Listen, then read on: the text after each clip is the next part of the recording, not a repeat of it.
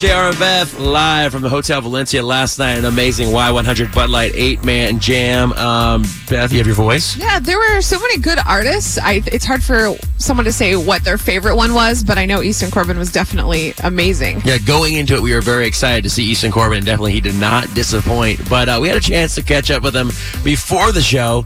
Here he is. Hey guys, how you doing? Oh, you're an alumni now of the 8-man jam. Yeah, we've done back. this before a couple years back, I think it was. I'm just glad you're all healed up. We've talked about this already. Your nose was busted last time you were here, I heard. Oh my God, that has been You got in a fight with a tree. I did, yeah, and crazy. it won. It won. I promise you that. It was a hunting accident, right? Yeah, it was. I was coming down a tree stand. Of course, I looked at my safety vest on. But I feel like that's the best part. You had all the had safety all gear, on, and then you busted your nose. Well, I'm coming, face first to the tree because I'm in a climber, and I'm coming down, that thing slips, and I just face plant. Did you get anything that day, though? Not a darn thing. Oh, man. Nothing but a bloody nose. That's right. Well, you were a gamer last time. We're so excited to see you. I talk about this all the time, your traditional sound, your sound that really just resonates with people in this city. Well, dude, we always, San Antonio's always good to us, and we love San Antonio, so anytime we get back, we always do.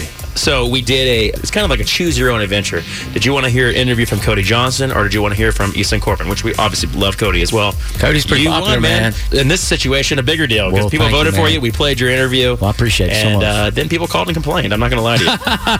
That's all right. I'm used to it. I'm kidding, man. No, it was awesome, and we're just so happy to have you. Hey, thank you, brother. Appreciate you.